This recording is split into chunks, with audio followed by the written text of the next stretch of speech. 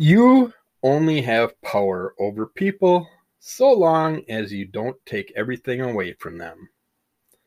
But when you've robbed a man of everything, he's no longer in your power. He's free again. Hello and welcome to episode 262 of Under the Call of MS. Today is a normal Tuesday episode, some comics, some multiple sclerosis stuff. It's going to be a fun one today. It's stuff I like to talk about a lot. So we're going to go over it, learn some things, hopefully it'll be an enjoyable episode for you to listen to too. That starting quote was a quote by Alexandra Solzhenitsyn. I'm not sure who that is, but that is a quote that all the damn governments in the world should listen to. Maybe understand that if you keep taking everything away from us, eventually we won't have nothing to lose. So get your heads out of your ass and start working with the people before the people and quit being against your people. All right, let's get away from that crap. We don't want to get into political shit today. Today we're going to talk about something that I just recently learned about Darkhawk doing a new volume, new run, and the artist that's part of this run has multiple sclerosis, so that caught my ear, and it's a character I never was really big on because I just didn't really like the look of the character in the past. Wasn't a really fan of it. I don't know, just I don't mind the rest of the suit. I like the claws, I like the wings, all that stuff. I just never understood why you'd have a helmet with a beak on it back in the day. But they've advanced, so things have gotten better over the years. But starting out with this, I heard about that, and I'm like, okay, I'm going to check it out. And it's like, there's a purpose that they're bringing Darkhawk back. Anytime they're bringing a character back, it's been gone for a while. There's usually a purpose behind it. So I'm hoping maybe by chance that this character is going to be making a appearance in the Marvel Universe movie, TV world eventually in the future. But in here, we have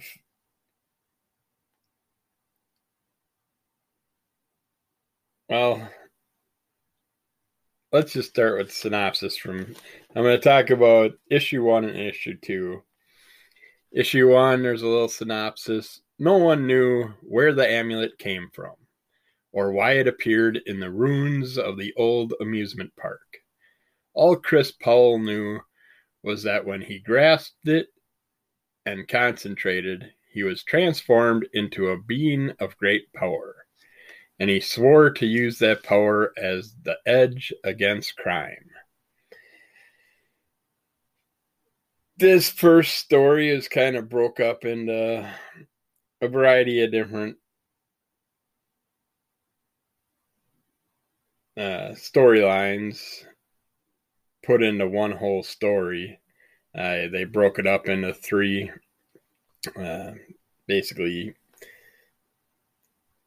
basically three stories put into one, but it flows as one story. They got Cry of the City, Long Way from Home, and Last Flight. There's a variety of writer, artists, and colorists that are all part of this first issue, and we get to see basically what I took from it, that this was the original Darkhawk, and we get to see the kind of like where he came from, what he dealt with in the beginning, some people in his life we get to meet. He's on Earth. He's got the power. There's another character that's also a heavier armored type character that's also a hero for the people, if you want to call it that. But he takes things into his own hands a little too far sometimes, and that's what Darkhawk doesn't like. He doesn't feel anybody should be put in harm. or killed. And another one of those dumb superhero thoughts about not taking out the bad guy and leaving the bad guy live, even though the bad guys sit there and have no problem killing tons of innocent people.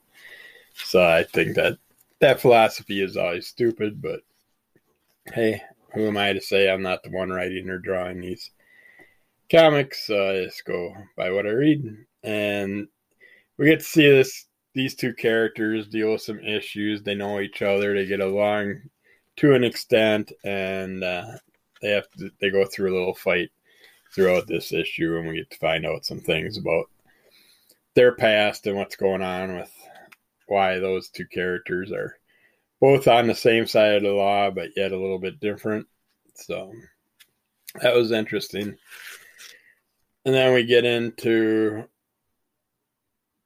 more about Alien, where the Darkhawk character is off in space, dealing with a bunch of aliens, kind of like in a Star Wars cantina atmosphere. Just a bunch of different characters, and of course, they're not really thrilled with this weird human that's in their environment, but we get to see them deal with them, and some problems become from it, and he has to deal with it. And we go from here on into deeper space, and he's dealing with or seeing what he's dealt with through time. We get some play on that, and we see him dealing with some type of space entity. And from this, some disaster happens, and he sends his little crystal off through space to find the next person to take over the Darkhawk power. So the first issue is nice because it gives you that basis, gives you the whole, well, not the whole concept of who Darkhawk was in the past and what he did in the end before they came to this next volume to start a whole new storyline. It was nice. Yeah, it gives you that little kickback, gives you the concept for a character that many people never heard of or know, or it's very rarely will you hear that type of name. But then we jump into Darkhawk 2, which starts with a synopsis. Previously, Connor Young is a 17-year-old star basketball player with the whole world ahead of him. That is, until he is diagnosed with multiple sclerosis. Now, Connor struggles with what this means for his future. Perhaps not the right time to receive a mysterious and powerful amulet that transforms him into an armored superhuman. And in here we have Juanan Ramirez, I believe, is the artist who has multiple sclerosis that's working with this book. And Kyle Higgins is the writer. We have the colors done by Eric Arciniega, and lettering's done by UC's Travis Lanham.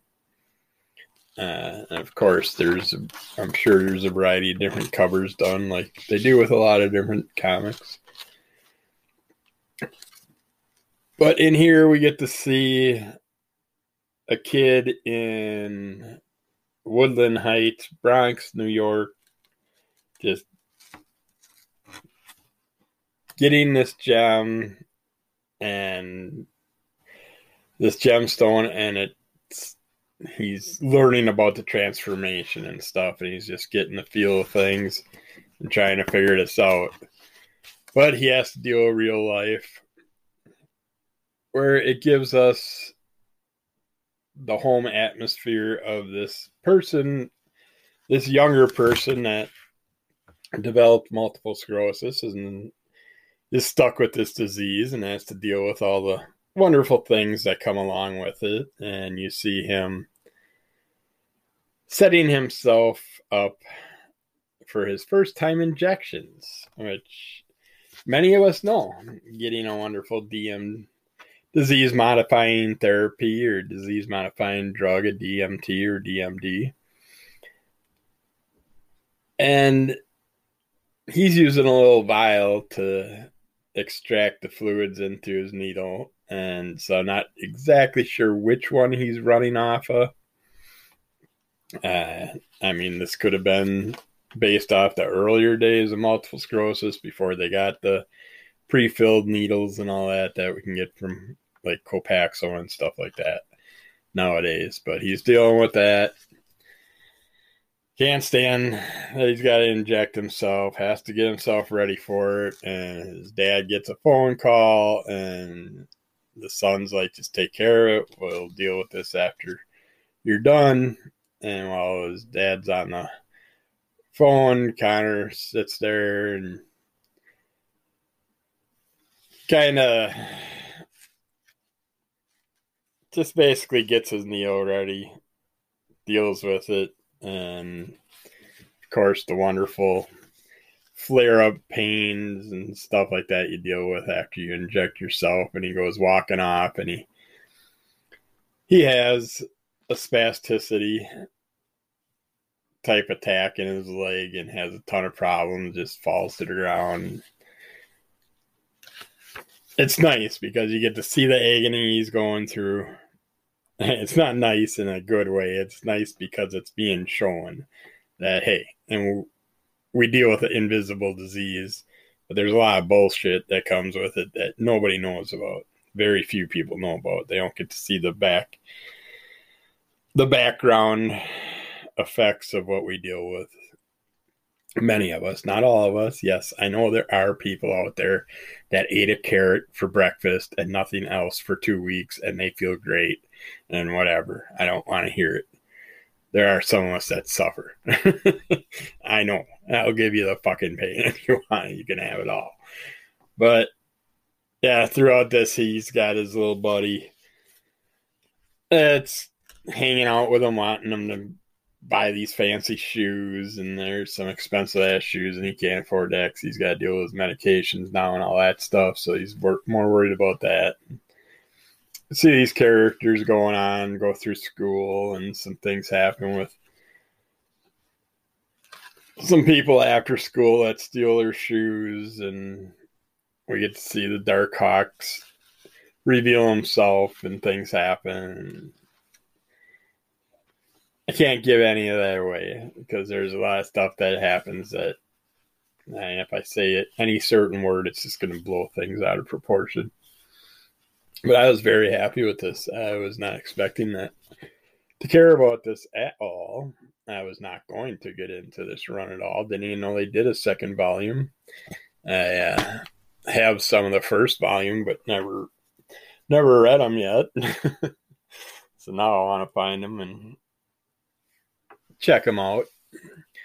It's like only 10 minutes in, and I already got that stupid vibration going through my ear and stabbing me right in the middle of the eardrum every time. Every word I say, everything just reverberates off it, vibrates off it, and then you get stabbed right at the end of it. It's like, I don't know what the heck is causing this. I gotta get into my ear doctor, ear, nose, and throat doctor, and get that looked at pretty damn soon here. But I got getting my teeth for the 500th time tomorrow, supposedly getting teeth again.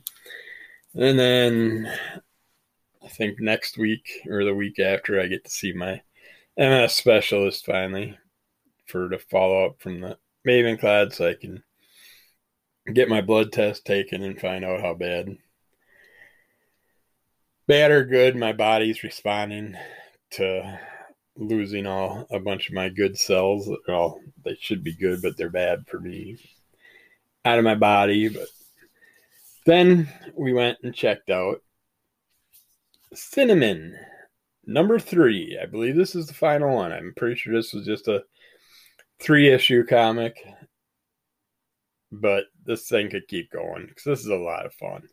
And if you don't remember, it's about a girl who picked up a cat. She introduced her cat to her house. The cat and her had a bunch of issues with things getting destroyed and stuff. So she worked around it. She's like, well, the cat's all feisty. Let's get it some catnip. That wasn't smart. Because now the cat's extra feisty. And then more things get broken and dealt with until she goes and gets a laser pointer. And then the laser pointer ends up working the cat up, getting the cat worked out pretty good and wears the cat down, but yet the cat gets nothing from it in the end. And some things happen with the cat and the goldfish that you have to check out in the past. But then this one starts out with the girl, the cat's owner, sitting with a friend having brunch or breakfast or something like that, coffee and donuts, it looks like maybe. And she's talking about the laser pointer, how it worked out so great, and Cinnamon, the cat, went nuts for it and had a blast. But Cinnamon's still kind of frustrated doing things, scratching away at certain things and stuff. Because, as her friend explains, the Cinnamon's probably still looking for the laser and trying to find out where it went. Where did that critter go that I was chasing after? So her friend gives her a suggestion. You have to have an endpoint when you play with a laser. It's like, I never even thought about this. So I'd play with the laser on the wall or something like that and not even think about it. But if you're smart and you don't want to be a dick to your animal, like a friend of mine this last weekend that we stopped by, they have a dog that goes crazy for the laser pointer, but the dog just runs all over the house, destroying it, looking for the laser.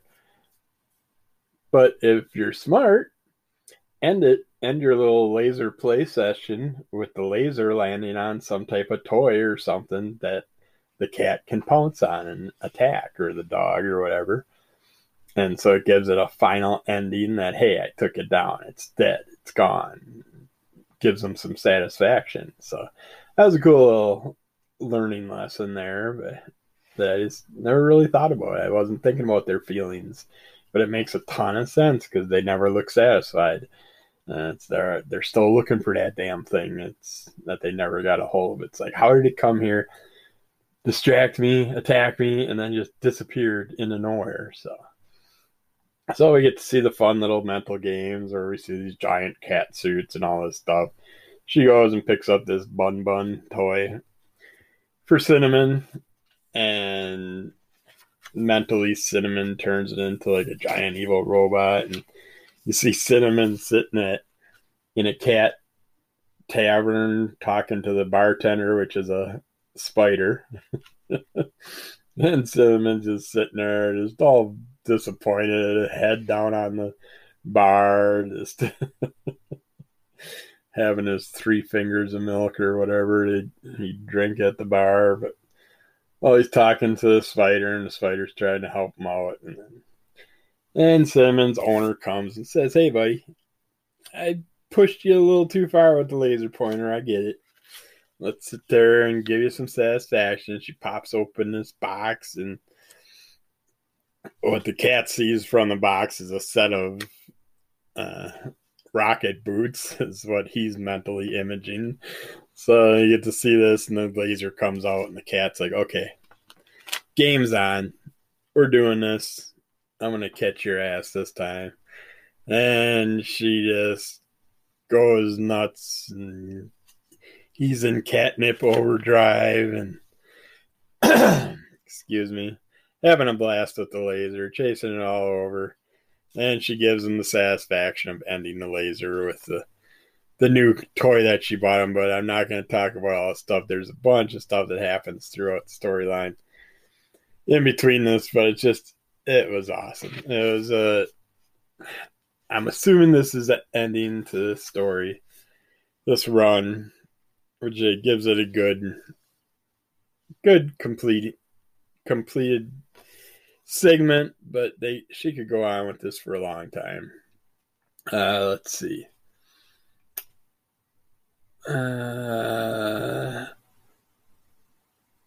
Nah, that doesn't mean anything. In the back, they have a cinnamon toast. I don't know why they call it cinnamon toast aqua de toilette. But your cat, I mean, certain animals, it's like you put a bowl of water out, they don't care about it. They go to the toilet. Give them some sparkling water, something special type of water. They go right back to the toilet, and just just funny because then at the end she's just screaming, "Get out of the toilet!" because the cat just keeps going back to drink out of the toilet. She's pretty nasty, but they lick things too. So, but that was a blast. And if you like cats, if you're a cat owner, you'll get a kick out of this. Definitely fun. Little run. 3 issues. That's not bad. You can afford to jump into a little 3-issue comic if you're a cat lover. But check that out. That was a lot of fun. And then I found a few more Gwenpool, Unbelievable Gwenpool comics, number 4, number 8, and number 9. It gives me a little heads up on the whole ordeal with her and MODOK.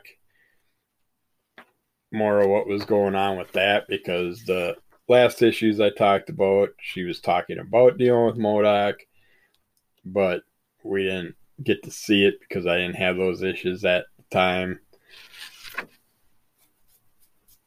But this way I got to learn more about what's going on with all that stuff. And then we get to see her doing training with some characters and this little group that she's part of now with the computer geek, the Batroc, which just the Batroc character, he just cracks me up. But he's trying to train Gwen to fight more. Computer geek takes care of all that type of stuff, and then you got the Enchanted, the gal that wears the Enchanted mask. She works alongside Gwen quite a bit throughout this story. But in here, Batroc does some training with Gwenpool, and then Gwenpool ends up with somehow being part of MODOK's crew. And she ended up, well, what happened was basically she killed MODOK's best henchman, and so in exchange for killing him, Gwenpool got his position for now. But then there's a mission going on, and MODOK sends everybody off, but decides not to send Gwenpool. And Gwenpool gets called out by MODOK, and he basically starts a bunch of stuff with her. It was fun seeing them fight, seeing what's going on. This was kind of the introduction to her friend Cecil in this one, his ghost form, I should say. I'm sure in the earlier issue episodes, we'll see the live Cecil, which I have to get number 1 through 3 sometime. But getting to see Cecil in here, how he became the ghost and all that, was a nice little part of the story to give me some conclusion to what we learn in the later episodes. And then the other issues get in deeper with,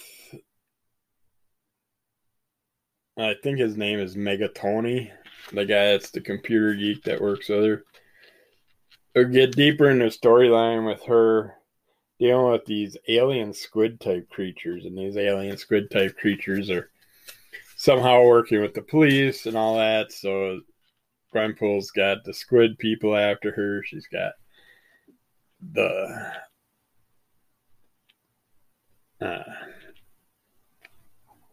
police after MODOK, and she's got all kinds of people after her nowadays. The girl that has the eye mask on her, that's the terrible eye.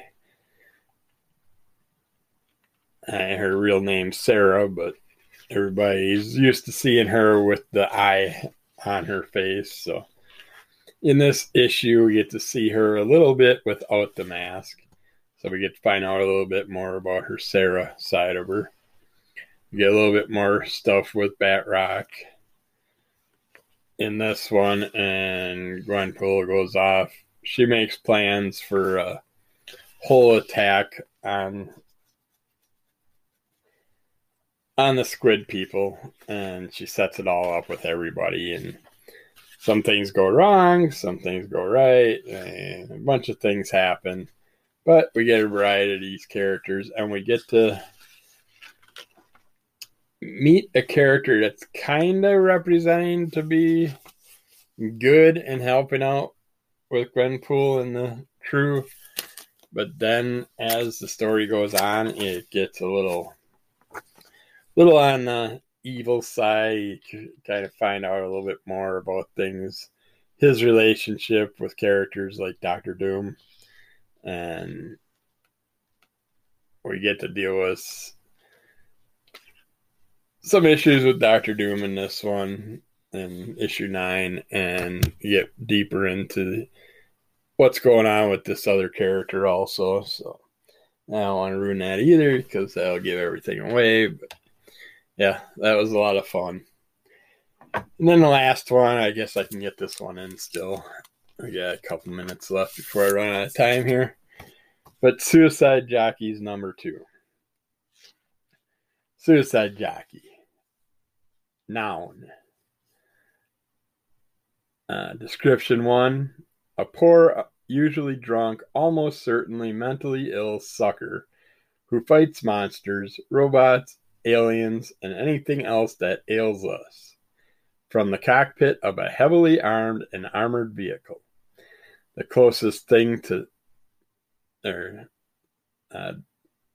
description number 2 is the closest thing this sad, monster-ridden world has to a superhero.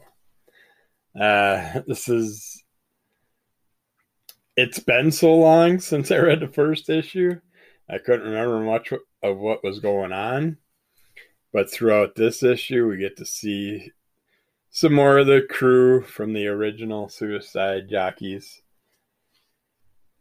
gang finding out that there is a way to save someone from the past that they've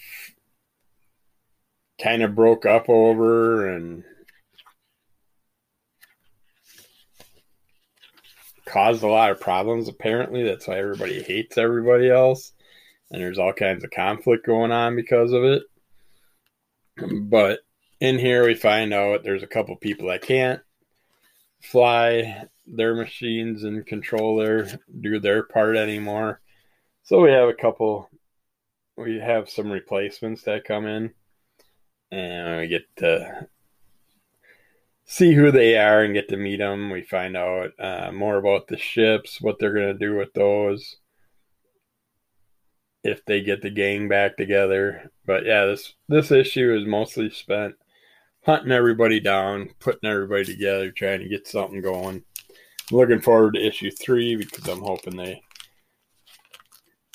get the gang back together, get the ship back together, and we get to see what this massive ship turns into once all the ships come together, even though they had some that were broken. But we find out some people modified them and fixed them up in the past and got them going. So there should be some interesting action in the next one, so I'm looking forward to that. But we're going to end this here. We're going to get back with some multiple sclerosis related type health talk, things like that. So we'll be back right after this. Okay, we're back. Let's talk about some MS Health stuff. Actually, before we get into the MS Health stuff, so I noticed just on my daily news today that Justin Thornton, he was a mixed martial artist. Back in the day, he didn't have a great record, but he fought uh, quite a few, a good amount of fights back in his MMA history, but he ended up dying after a fight this weekend. He got knocked out only 18 seconds into the fight, but it was part of the bare knuckle fighting championships, which I'm not a big fan of, just because of the head trauma. I think it's not good enough to wear gloves. Let's start a bare knuckle fighting championship for the people that can't fight in the MMA anymore because they're getting older. They don't have what they used to, so they're not going to bring in the draw like they used to. So they want to still keep fighting. They go and jump into the bare knuckle fights or something else, and sadly, he got knocked out right away. So you don't, and they're sitting there saying that, well, I know Dylan Kleckler, the one that he fought against, he put a posting Tuesday saying that the cause of death was pneumonia. But I don't care what you say, the bare knuckle shit is just going to do constant damage to your skull, to your brain.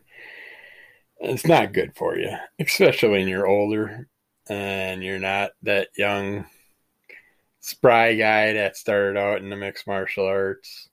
I think it's too risky. I think it's dumb to get that deep into things. I mean, look at his MMA record, and his first match was a loss, second, third, fourth, fifth match were losses. I mean, and they were rough ones. I mean, granted, the first three were submission losses, and the fourth one was a round one KO, and the last one was a round one TKO, so that means he got knocked down multiple times before they had to stop it in the first match. He won his next two following matches. He won with both TKOs in the first and second round. His next two matches were losses. Again, both in the first round. The first one was a TKO. The other one submission by guillotine choke. Then he has a win against Matt Hudson, which was a TKO second round. Then he has 5 losses in a row again, where the first 2 are TKO. One's decision that went 5 rounds. Next 2 are TKOs again, all first round TKOs. So that means first round multiple times being knocked down.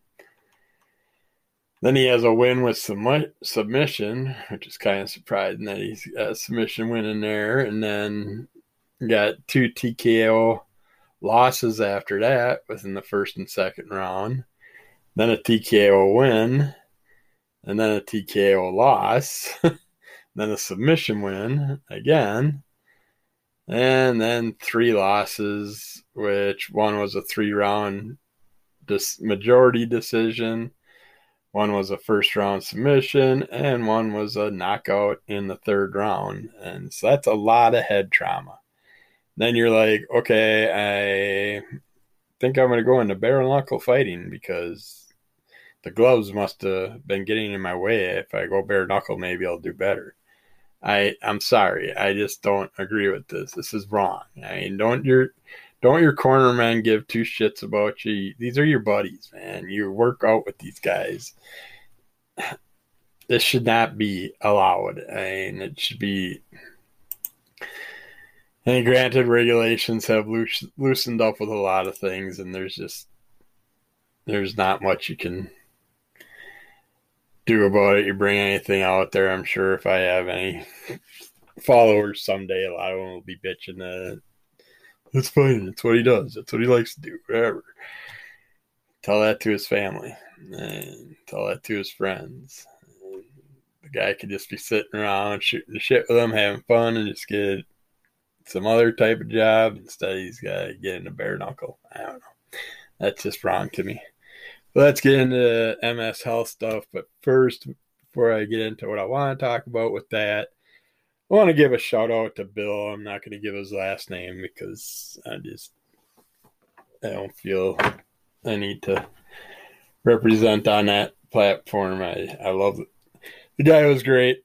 He'd do Facebook live postings all the time, just giving a little few minutes about his day, putting a smile on everybody's face, talking about squashing the bug. Yeah, he was a good guy, and we lost him. He had multiple sclerosis, but he was a stubborn one. We don't understand. We don't know. A lot of our symptoms relate to things that are out there in the environment, so we just assume that our symptoms are MS related, and that's what he did. He waited about 4 days, I think it was, to go to the hospital when he was dealing with symptoms, but they just kept getting worse and worse and worse, and here it was COVID. So he ended up in the hospital. He kept us up to date with daily postings and stuff, and just sadly seen him deteriorate. And he didn't need to go through that. He was a very happy, wonderful man. Going to be very, very much missed and remembered for many years to come. But yeah, here's to you, Bill. Hope you squashed the bug for good now. So you will be missed. All right. I just wanted to, since we talked about a comic book that sat there with Darkhawk talking about a comic that's representing multiple sclerosis, and there's artists in there doing multiple sclerosis. So I talked about some other people. I know I mentioned a couple of them the other day, but like John Hankelton, he suffered from multiple sclerosis for a while, and he was having a variety of issues with it, and he chose to end his life at Dignitas in Switzerland, which is a place that'll help you basically put yourself to sleep and not have to deal with pain and issues anymore. And that's what he chose to do, sadly. And I wish he wouldn't have chose to have done that. But the works that he did help out with before all this happened, he worked out on Tharg's Future Shocks, which I've never heard of this, so I'm going to have to look into this one more. It's a long-running season. Oh, okay. Long-running series, not season. It's part of the 2000 AD comics, so that makes sense. Those have always interested me. I've read a few, but yeah, it's... And then there's Nemesis the Warlock. He worked on the Third World War with Pat Mills.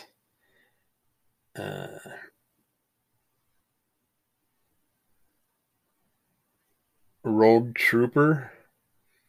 And a lot of the work he did was part of the 2000 AD work, but I recognize some of these. Judge Dredd, which I love the Judge Dredd work that's been done. The Fear Teachers, Strange Cases, Skin Games with John Smith, Heavy Metal, which is just like the 2000 AD works. He did a lot of work with Heavy Metal. Pandora, Mean Machine, Trespass, Cycles of Chaos, Zombie World, which that one I've been into 100 months. Those are most he did work up until 2010. So his starting works were in the 80s, it looks like. But yeah, check any of those out if you want to see what he did out there before he sadly chose to end it. And then we have, that my page has changed around on me. Wonder what that's about. Okay. I hate when they spin things around. Then they have Metakids in this book. It's written by Dr. Kim Chilman Blair and Ian Rimmer. Art by Steve Copter, Jane Straw, and David Acampo. Ryan's mom is a Taekwondo champion and Ryan's hero.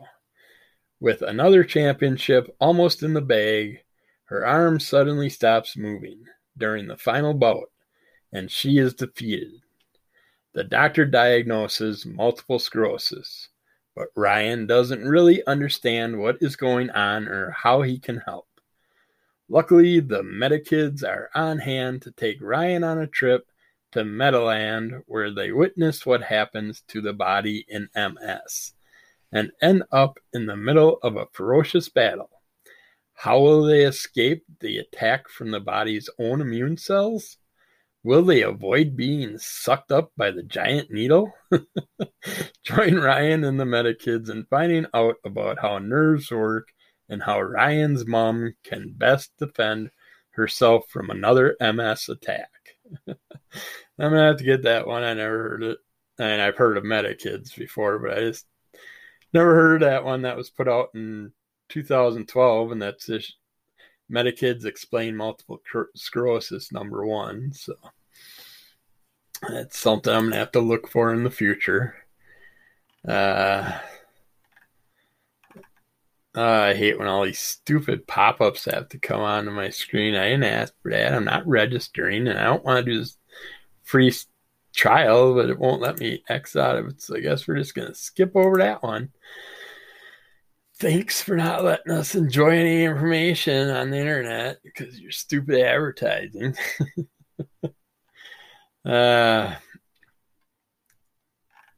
This just goes into women of comic books, which, yes, they should be acknowledged and represented, but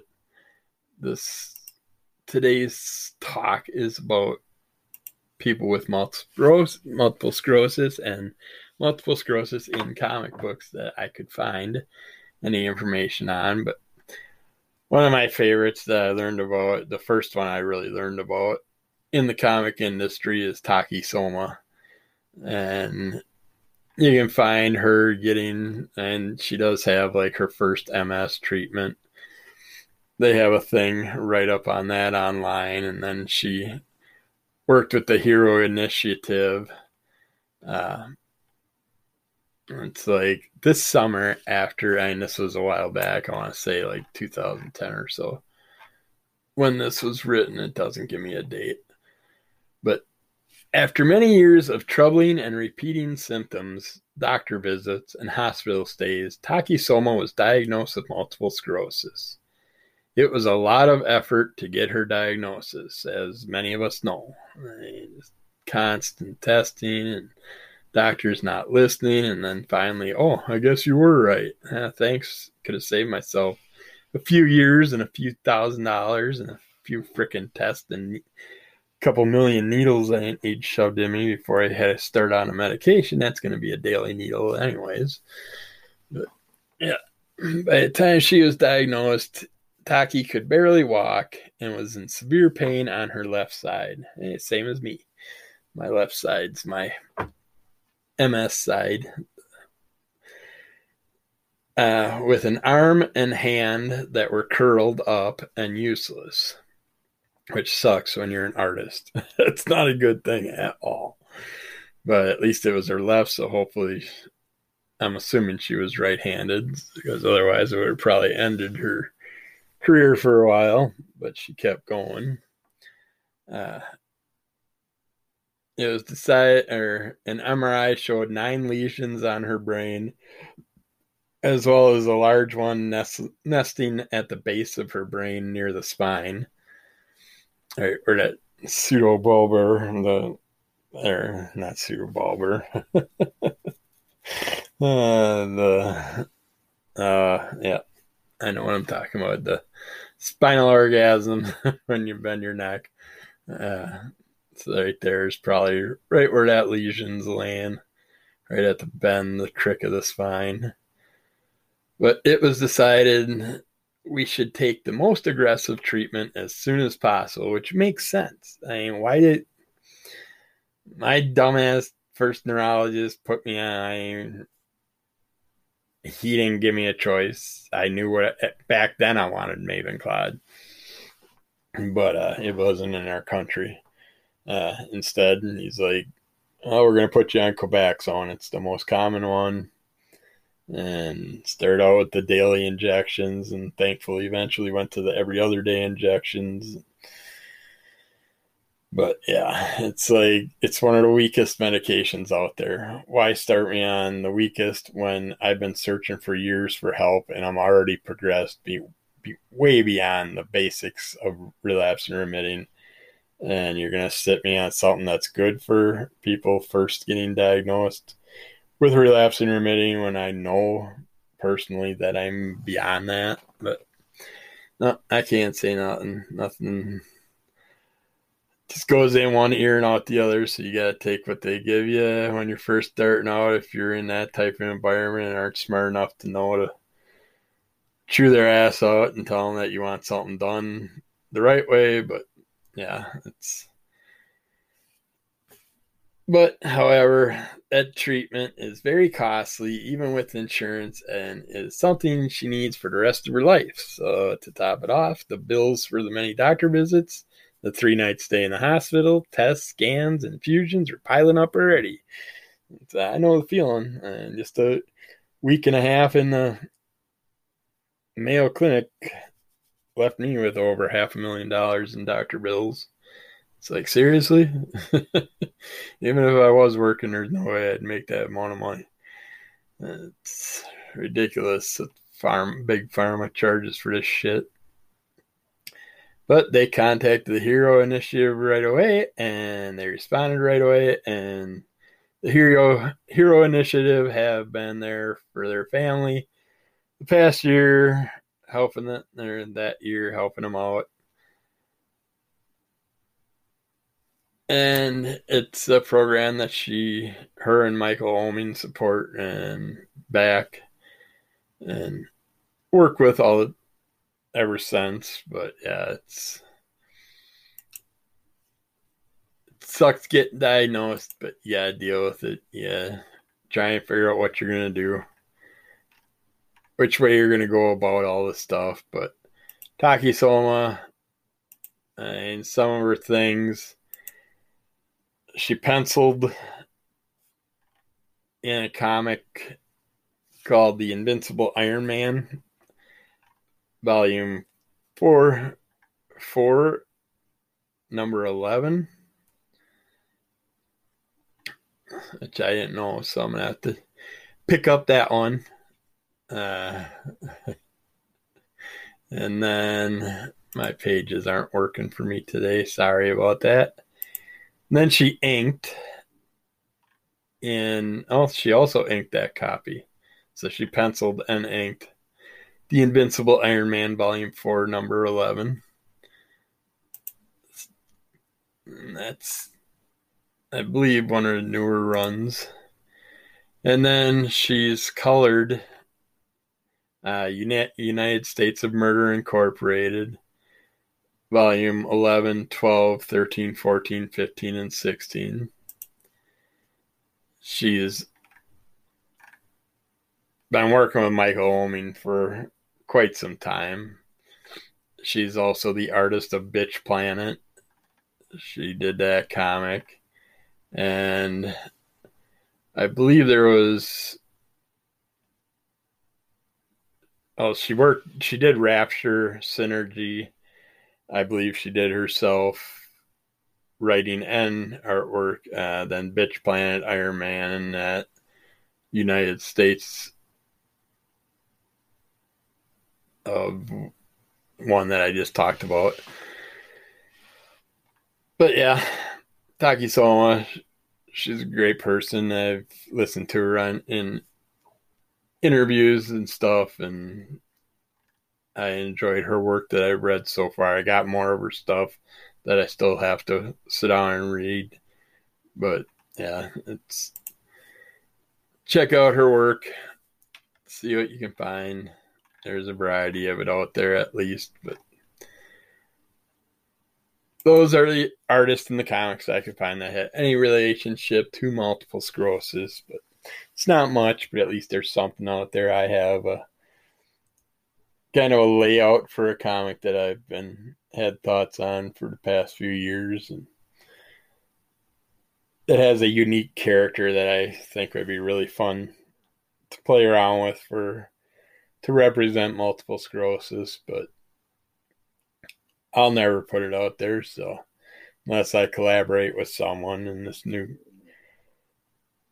organization I'm working with right now, I'm kind of thinking about playing around with some collaborations with other things, and if they go good, then maybe down the road if I find someone that has any type of background work with comic related industry, then maybe we'll get into something like that. But for now, it'll just be a thought in my books, and I'll be the only one that'll ever know or see it, but at least I'll know the thoughts were out there for it.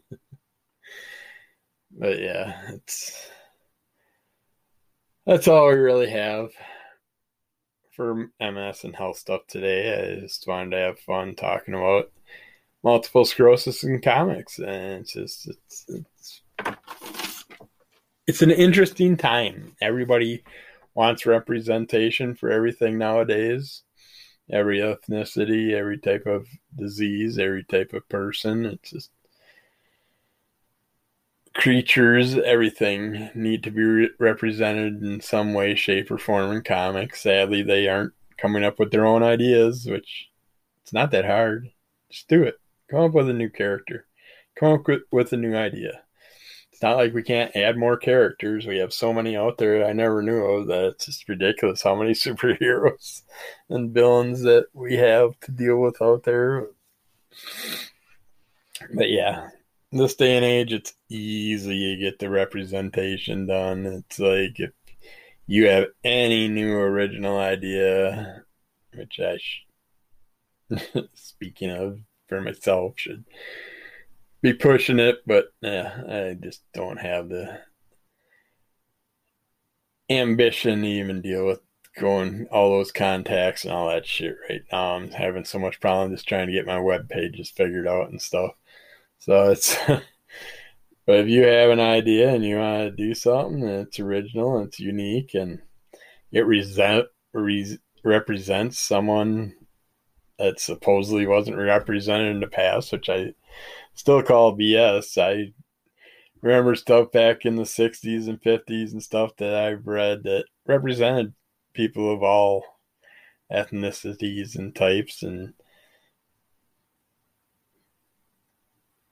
I didn't see those people out there saying, well, I want more representation. I didn't see the people supporting those people. So if they didn't know about them back then, they're saying that we never had anything today. Then you obviously weren't paying attention in the past, and you didn't give a shit until it became something where you could monetize yourself off it or profit from it or do something about it. And that's the sad thing about our industry. We went from a world that was trying to get together, try to work together, try to be together, try to all support each other, to a world now that is more segregated than I've ever seen in probably the past 40, 50 years. It's everything you turn around and see now is some type of ethnicities group, some type of person's group. It's just, and everybody else is excluded from it. It's like, okay, well, that makes no sense. It's like, I get you want representation, but don't you want to make it in this day and age where representation includes everybody, but you're also the highlight of it, if that's what you want, which is fine. But I don't know. I guess I'm just the old ignorant man that doesn't know what he's talking about, but it's very confusing to me every time I see something that says just us, just this, just that. It's like, okay. I don't know. I could be wrong, I guess. I don't think I am. But who knows? I don't want to get any deeper into that either. That's just going to bring me down on a day that I enjoyed talking about comics and MS. So let's see. Let's end this with some weird news, weird facts, weird whatever from the past that I found. An albatross, which is that big bird, that looking thing, has a cruising speed of 25 miles an hour while asleep. Yeah, they can sleep while they fly. And I suppose that that might be how birds fly into planes and stuff every now and then. All right, in Illinois, which is right next door, they had a law that a car must be driven with a steering wheel. So obviously someone drove a car without a steering wheel at one time. I don't know if he had ropes and pulleys tied up to his front axle or what, his or her front axle. In Tennessee, it's against the law to drive a car while sleeping. Yeah, I think that's the law in every state. In New York, it's against the law for a blind person to drive an automobile. I hope so. In Louisiana, a bill was introduced years ago that made haircuts for bald men no higher than 25 cents. 25 cents shave in a hot towel. And in Kentucky, it's law that a person must take a bath once a year. That's fun. All right. Yeah, let's finish off. I got one more on this piece of paper anyways. The deep sea anglerfish has an odd sex life. The female is the size of a tennis ball, has big savage teeth, and a rod lure off the top of her head, which you may have seen if you play Fallout games, Fallout 4 and other games. But it's got a glowing tip at the end of the angler, and it's to lure in the prey so they can catch it. The male looks like a black jelly bean with fins, and when they mate, the male bites the female's side, drinks her blood, and gives her sperm. Their flesh eventually fuses together permanently, and they have found females with up to 6 males attached to them. Interesting. So, that's it for today. Be good to yourself. Be good to everybody else. Kick the shit out of a monster. Pick up a comic book. If you got multiple sclerosis, pick up one that's some type of multiple sclerosis connectivity to it. Check out Crimson Cull Comic Club. Check out Under the Cull. We got 200th episode coming up this weekend of Crimson Cull Comic Club. So check it out, and we'll get back to you someday soon.